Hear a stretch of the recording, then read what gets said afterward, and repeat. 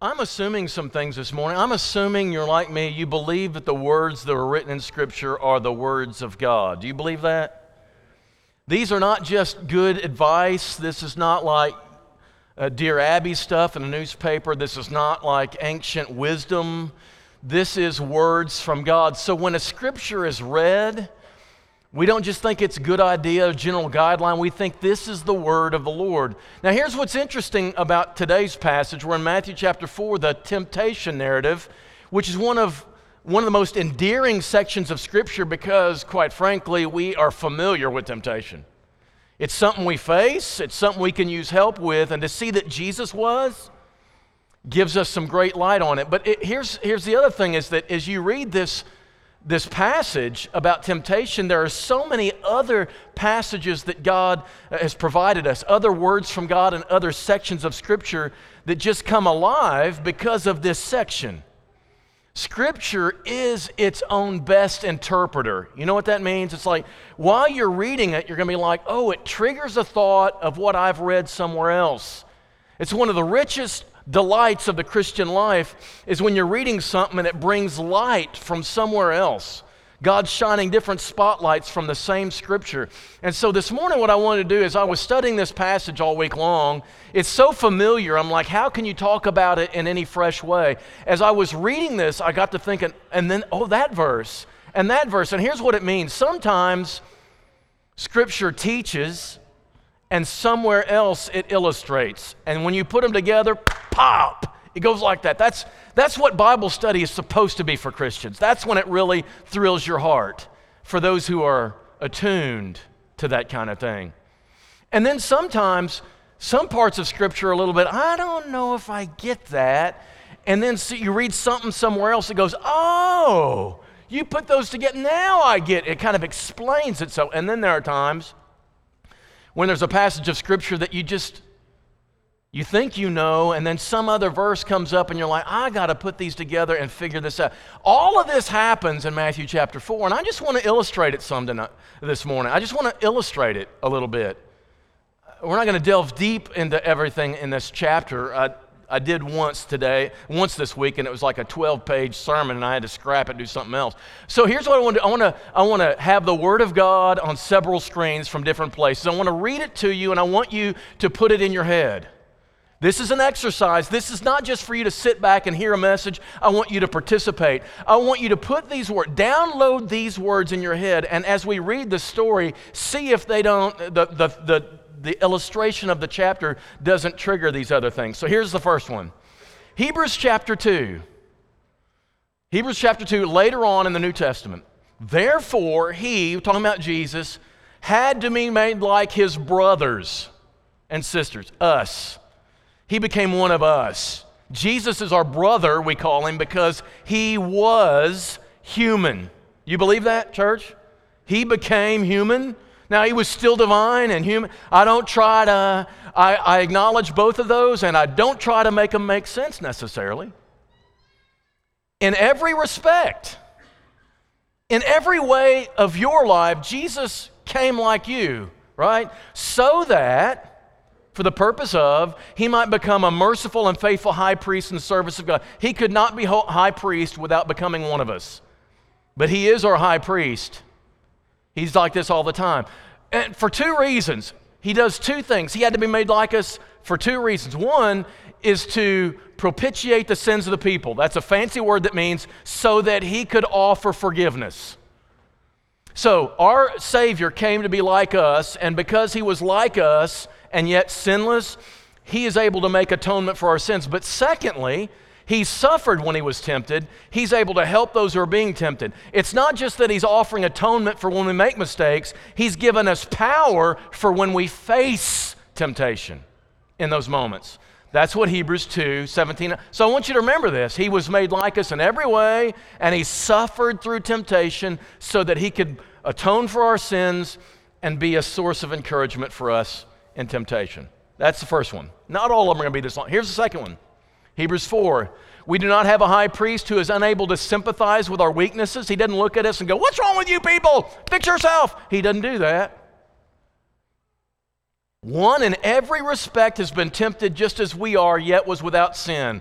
Do you really believe this, church? Jesus was tempted in every way like you are, yet never chose to sin. Crazy, isn't it? That is why we're here on the first day of the week worshiping Him. He faced all that and chose rightly every single time. He's our Savior. Got that? All right. Oh, back up. I forgot to finish the rest. Let us then, with confidence, draw near to the throne of grace. We may receive mercy and find grace to help us in time of need. We can go before Him and He sympathetically helps us. He doesn't go, I don't get you people. Why can't you get this right? No, He's there sympathetically giving us help. Next screen.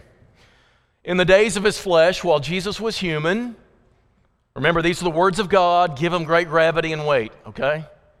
He offered up prayers and petitions with loud cries and tears to Him who was able to save Him from death, and He was heard because of His reverence. Although He was a Son of God, He learned obedience through what He suffered. When He came down here and became human, He learned something. He learned what obedience is. You know what obedience is? You follow God when there are other options. He followed God when there were plenty of other options He could have chosen. That means He learned that choosing God's way, you will suffer if you do that. All right, that's what He wants us to know. Next one. Let no one say when he's tempted, I'm being tempted by God. God has a test on this verse, so listen. These are the words of God, right? God cannot be tempted with evil, and He Himself tempts no one. But each person is tempted when he's lured and enticed by his own desire. Desire, when it's conceived, gives birth to sin, and sin, when it's fully grown, brings forth death. True or false? God cannot tempt you.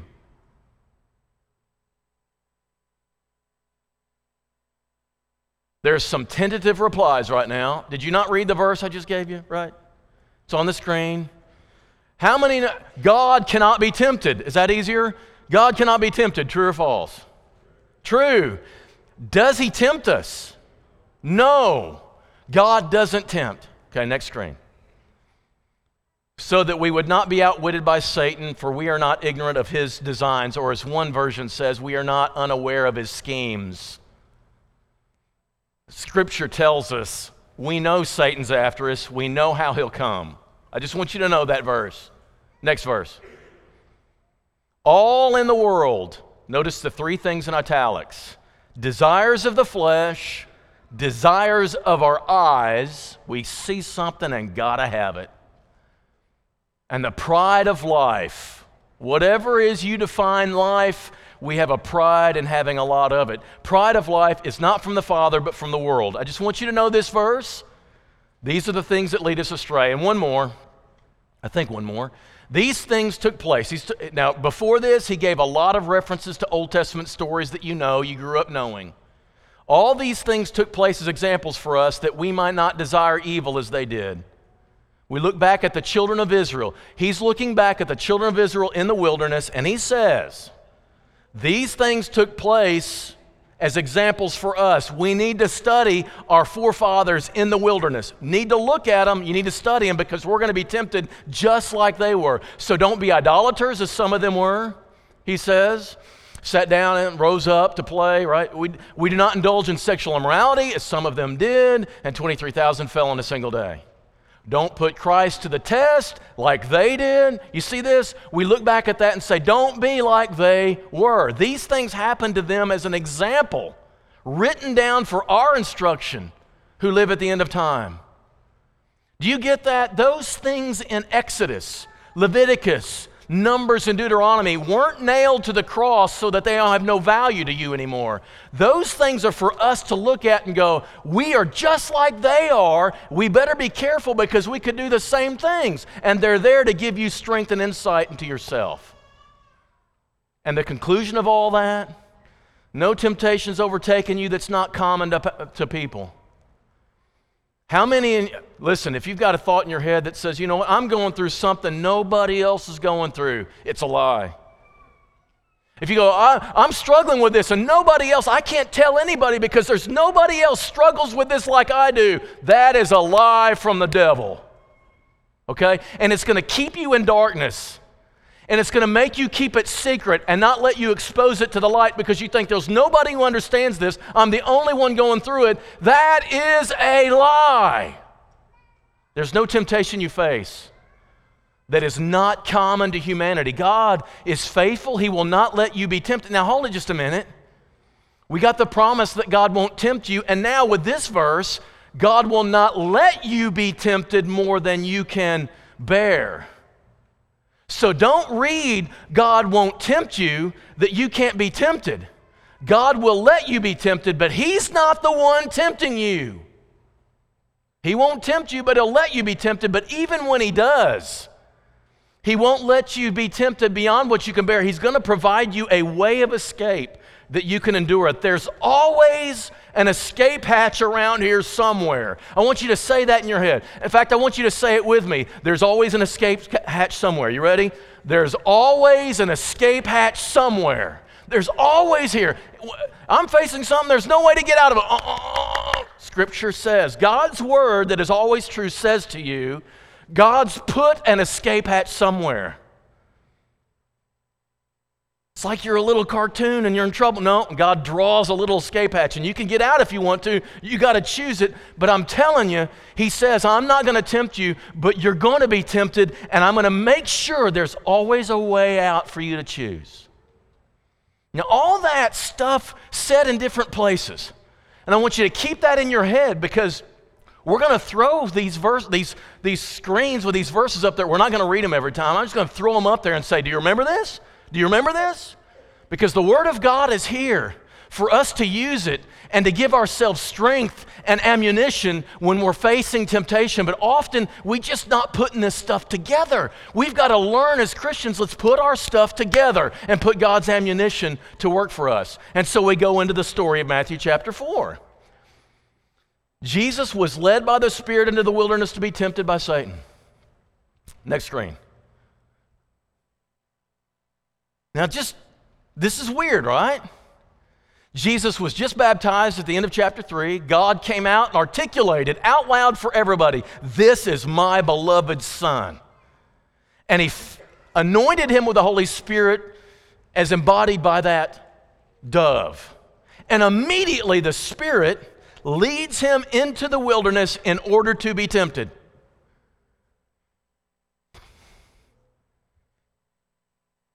The Spirit led Him to be tempted. If you are walking in the steps of the Spirit, will He lead you into temptation-filled places?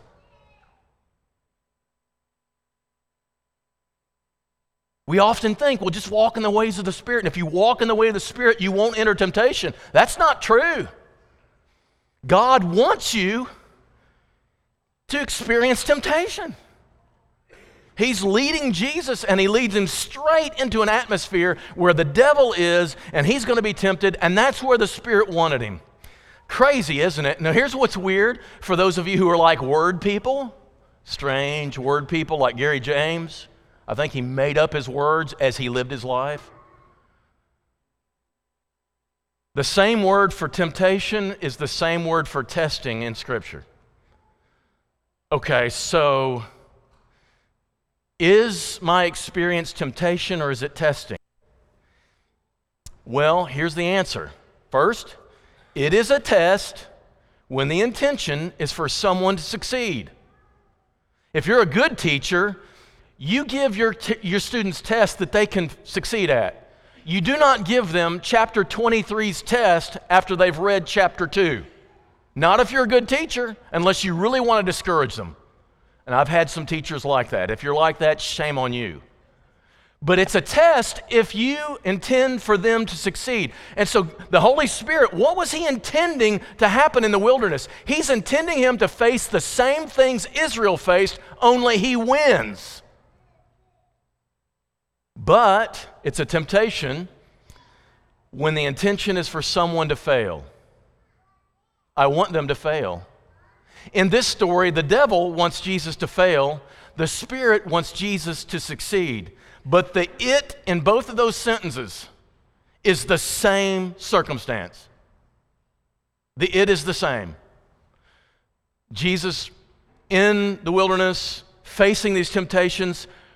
For God, it was for him to succeed and demonstrate for the world what a son of God does. Because Israel failed, he needs Jesus to go into the wilderness, face the same things Israel failed, and him succeed. God wants him to succeed. There's something about us living our lives, and we can go to Bible class and we can answer the Bible questions, we can answer the Bible quiz things, and we can hold up our hands and marvel the teacher and do great at lads to leaders and win a trophy. But if when you go into real life, when you have options, you choose the wrong options, then you failed being a child of God. God wants you to succeed. He wants you to know that when you get out there and God tests you, and the testing is always multiple choice, which I hate. I hate multiple choice. But God's testing is always multiple choice. Here's something that's facing you, and here's 4 different ways you can meet it. A, B, C, or D. Some of those are okay, and some of those aren't. And if you're a child of God, the ones that are not right, you dismiss, and you choose only the ones that are right. God wants you to succeed, so he tests you. He wants to know when those moments come up in life and you have legitimate options, when you have actual options you can choose that are wrong, you bypass them and only choose the things that God would have you. That's when you know your sonship, your daughtership is fulfilled complete. That doesn't mean you can't be forgiven. It just means we need to learn to choose more out of our identity as children of God than we do out of our humanity.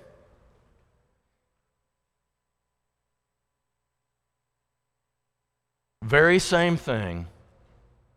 When you face something where you've got really attractive options that are wrong, when you choose the right, it's a test you pass and you grow in it. And if it's not, it's a temptation that you fail. 1 Corinthians 10:13. No temptation is overtaking, not common to man. What Jesus knew, he didn't go out in that wilderness and just get taken over and just like, I didn't see that coming, got sabotaged by the Spirit because he didn't know the devil was there. He knows. He knows it, and he knows this truth. Now, I know it's not written until after Jesus, but Jesus knows this truth. These temptations are common, but he knows something else. Next screen.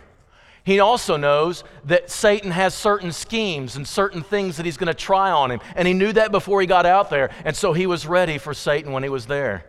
And this is what the anatomy of this temptation is. Here's how it always works. This is the way it goes with Jesus here, and it's the way it is with us. Number 1, we have an inner desire for something. There's something in us that we really want. Satan comes after him because he wants food. Why would Jesus want food? His body wants food. His body craves food. He's been fasting for 40 days. His body wants food. It's a temptation. Secondly, he wants a relationship with God, right? Next one. There's this draw toward meeting that need of the body in a way that doesn't satisfy God. So when you do something you want, but it's not what God wants, that's the thing. To meet what you want with something that God wants for you. When you can join those two together, it's fine. But when you want something that when you get it is not what God wants for you, it's called sin. And so here comes Satan. I know you're hungry. And I know you're on a fast from God, and God's going to decide when this fast is over. But why don't you just short circuit that? Why don't you just meet this desire of your body however you want to instead of waiting for God? How many times is your sin rooted in this? There's a desire I have, and I'm going to meet it in a way that pleases me, but I know it's not a way that pleases God. That's a huge number of our sins. I'm bored. I don't want to be bored. Okay, there's lots of ways to meet that. I can go serve somebody. I can read something good. I can do something healthy. I can go fellowship somebody. Or I can go online and go to this website and I'm no longer bored. You've got to meet the legitimate need of your body with a legitimate God-approved means of meeting that, and you do that and you're fine, right? And that's what happens to him the second one. The third one is similar to that too. There's all sorts of things that he's doing here, but one of them is he's quoting Psalm 91 saying, you know, when you're God's person, he's going to provide for you. He's going to take care of you. So here's what you do. Why don't you throw yourself down and let God just miraculously save you? Why don't you just let God, and you're entitled, you're God's son, so go ahead and just come up with this artificial thing, these conditions for your belief. I'll believe in you if you do this for me. And many Christians do this. I'm going to believe in you, God, if you meet all these desires I have. You become a spoiled brat rather than a faithful son. And then the third one. The third one is a case where he says, you're going to get these kingdoms of the world anyway, so why don't you just take a shortcut? Instead of going through the cross, why don't you just worship me and I'll give them to you? You won't have to go through all the pain and the self-denial of your life. You can just let me give them to you. These temptations should sound similar to you, familiar to you. It is the desires of the flesh, what I want. The desires of the eyes, what I see, all the kingdoms of the world. It's the pride of life. I'm God's child, and I'm going to make him give me stuff to keep me faithful to him. These temptations were so familiar to Jesus, he knew they were coming. He knows the way. And yet he refused to do that. Here's the third part of the anatomy of temptation. There's this inner desire that you have. There's this draw towards something that's not pleasing to God, and you've got to choose, am I going to do that or not? The response you need to give is one of two things. You're going to face this week as a Christian, somewhere in your life. You're going to have something in you that you just want to have fulfilled. You're going to look out there and you're going to see some legitimate means of doing it that are maybe satisfying, maybe not. And then there's some illegitimate ones, some things that don't please God, but they do please you. And the question's going to be, what response are you going to give? And Jesus knows there's two responses you can give, only two. You either suffer or you sin. You either hold out and outlast that temptation and you outlive that temptation. You either say, I'm going to deny myself. I'm not going to do that. I know I want to, and I know it would be easy, and it's quick, and it's abundant in my culture, and maybe everybody else does it, but I'm not going. I'm going to say no to myself and outlive it and do only what God wants me to. That's called suffering. And Jesus did this in his life. Because he's the only one ever who went through every temptation and outlasted the whole thing. He went through the entire life cycle of every sin, every temptation that faced him, every draw towards sin, and he outlasted it in faithfulness to God. Every single one of them. We short-circuit it by sinning. How did he do that? How did he do that? That's kind of the thing we need from him the most. For one thing, he was studying some scripture there, right? There's this passage. I want you to notice the next one, next screen. Hebrews 2. He was made like us. He was our brother. He was made like us. He's our brother. He's also our high priest, and he never failed. We need him to be both of these. We need him to be both, and he demonstrates this in the passage. And here's the first one. He's sitting there thinking of scripture. 1 Corinthians chapter 10 talks about this. Next screen. Keep going, yeah. So there's no temptation. He starts looking at the Old Testament, but he's not looking at just any Old Testament passage. He's looking at Deuteronomy. And Deuteronomy is this passage where at the end of the wilderness failure of Israel, as they're about to go in the promised land, Moses gathers them like a teacher does. When a whole class fails the test, the teacher will gather that class together and say, here's where you went wrong. I want to show you the correction. And so corrects them all, right? And here's Moses saying, here's in the wilderness where we failed, and here's what we should have learned. And because of that, he has this whole speech in Deuteronomy about that. And what is Jesus marinating on while he's fasting in the wilderness? All three responses are from Deuteronomy. He goes back into Deuteronomy and he uses it. I don't know if you've used Deuteronomy lately, but here's the thing. Here's Jesus living in what we call the New Testament, right? That time period of Matthew, right before the actual covenant starts. So he's living in the New Testament time, but what is he drawing on for strength for this is Deuteronomy. And he takes those words and he puts them in his heart and he quotes them and he brings them out like a sword and he slashes Satan up, right? And he suffers because he endures it all.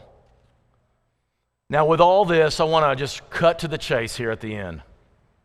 How do we call upon Jesus as our brother and as our high priest? How can we resist the temptations that we face? What's some actual practical guidelines from Jesus from Matthew 4 that you can put into effect even this week to be able to suffer through, and that's what you'll be doing, suffer through temptation and not fail? Number one, know who you are. You're a child of God. This means God's saved you. He loves you. He's filled you with His Spirit. He's given you His Word, and you have the inspiration and the motivation of knowing I am in the family of God. Jesus knew who He was, and it caused Him to act higher. Secondly, follow the Spirit's lead. The Spirit led Him into wilderness, led Him to temptation, and also through temptation. So those steps of the Holy Spirit will not keep you safe all the time, will not keep you clinically away from all kinds of temptation. You will be tempted even as a Spirit follower of God. But if you keep following the steps of the Holy Spirit, He will lead you through that too. Number three, know your Scripture. But not just any Scripture. Not any Scripture will do. It's not all created equal. I don't know if you're a Scripture memorizer or not. I don't know if you're a person who kind of like starts your day with a 5-minute devotional. That can be helpful. But at some point in time in your life, there is like a marinating in Scripture stuff that you need to do. And here's one of the things that's important to know. Not all Scripture is equal.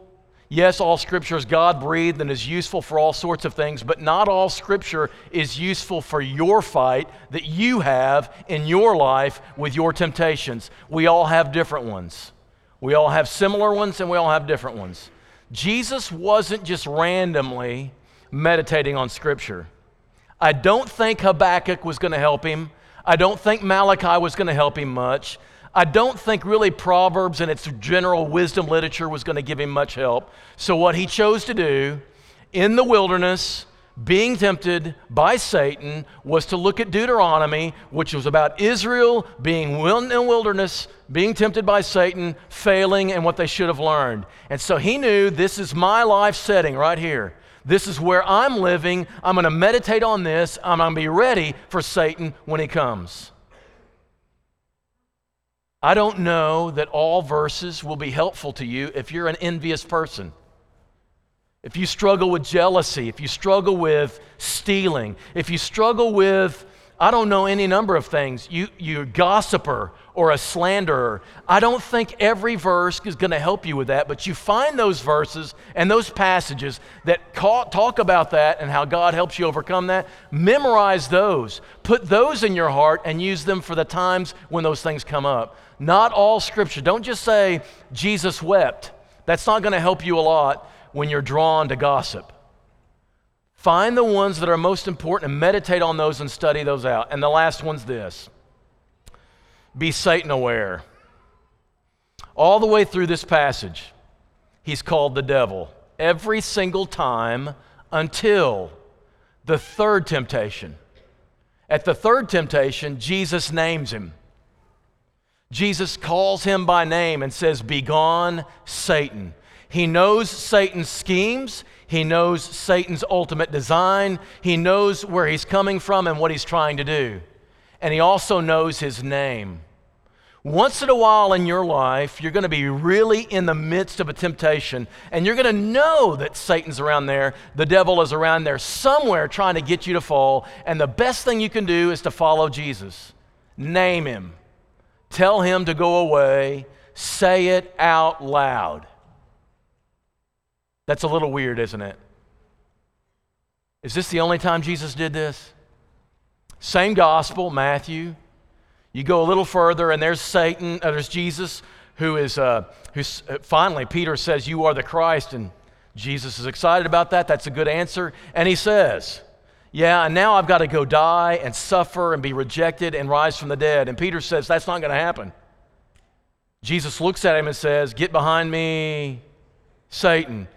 He names it. It's not that Peter is Satan, but his words are from Satan. It's Satan trying to tempt him to not do the will of God. And he says it out loud. Sometimes you need to say to people or say to yourself or driving in your car, and that thought keeps coming to your head, you shouldn't be thinking, "Get away from me, Satan." Say it out loud. Sometimes you might be in a discussion with your wife and have to say it, but be very careful if you do. Could be taken wrong. Say it out loud. Call it what it is. Label it. Drive it. "Be gone, Satan," he says, and Satan goes away. We need a spirituality, we need a faith, we need a Savior who stands above sin and can give us atonement and forgiveness when we fail. We also need a Savior and a faith that gives us an example of someone who's been there and done that with us and has come out unscathed.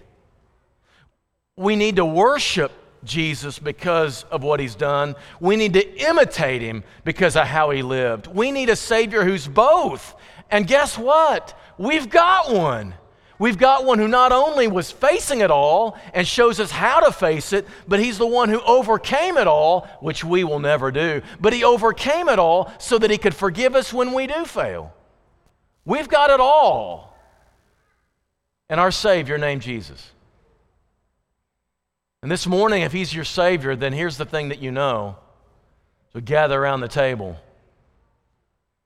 It's because of what he did for us that when we do fail, it's not fatal. We find forgiveness and sympathy.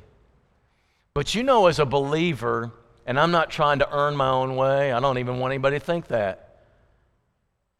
I want a little more than that. I want more than forgiveness for my failure. I want power that I can proceed from here and actually experience victory. Anybody else feel that way too? I don't want to just be, "Oh, that's okay, you can be forgiven." I want to be forgiven, but I want to be improved. I want to be made capable of actually facing it with the Holy Spirit's power and overcome him. And he's provided that too. Our Savior's done both. The same Lord has done both for us. He is our Savior and our brother, and we need him to be both. And that's why we gather around a table and observe with our brother and with our Lord what he's done for us. And this morning, if that's who he is, gather around the table with me. Let's gather around the table and celebrate that. And let's ask for forgiveness and let's ask for empowerment. But if you've never done that, if you've never invited him to be your Lord and Savior, you've never invited him to be your brother in your family, to provide you the strength that you need, this morning, why not do it? Just say to him, "I want you to be my Savior and my brother," and then be immersed in the waters of baptism. And he becomes both. And together we'll live the Christian life. Guilt-free, but empowered. If that's something you're subject to, make it known now as we stand, as we sing together.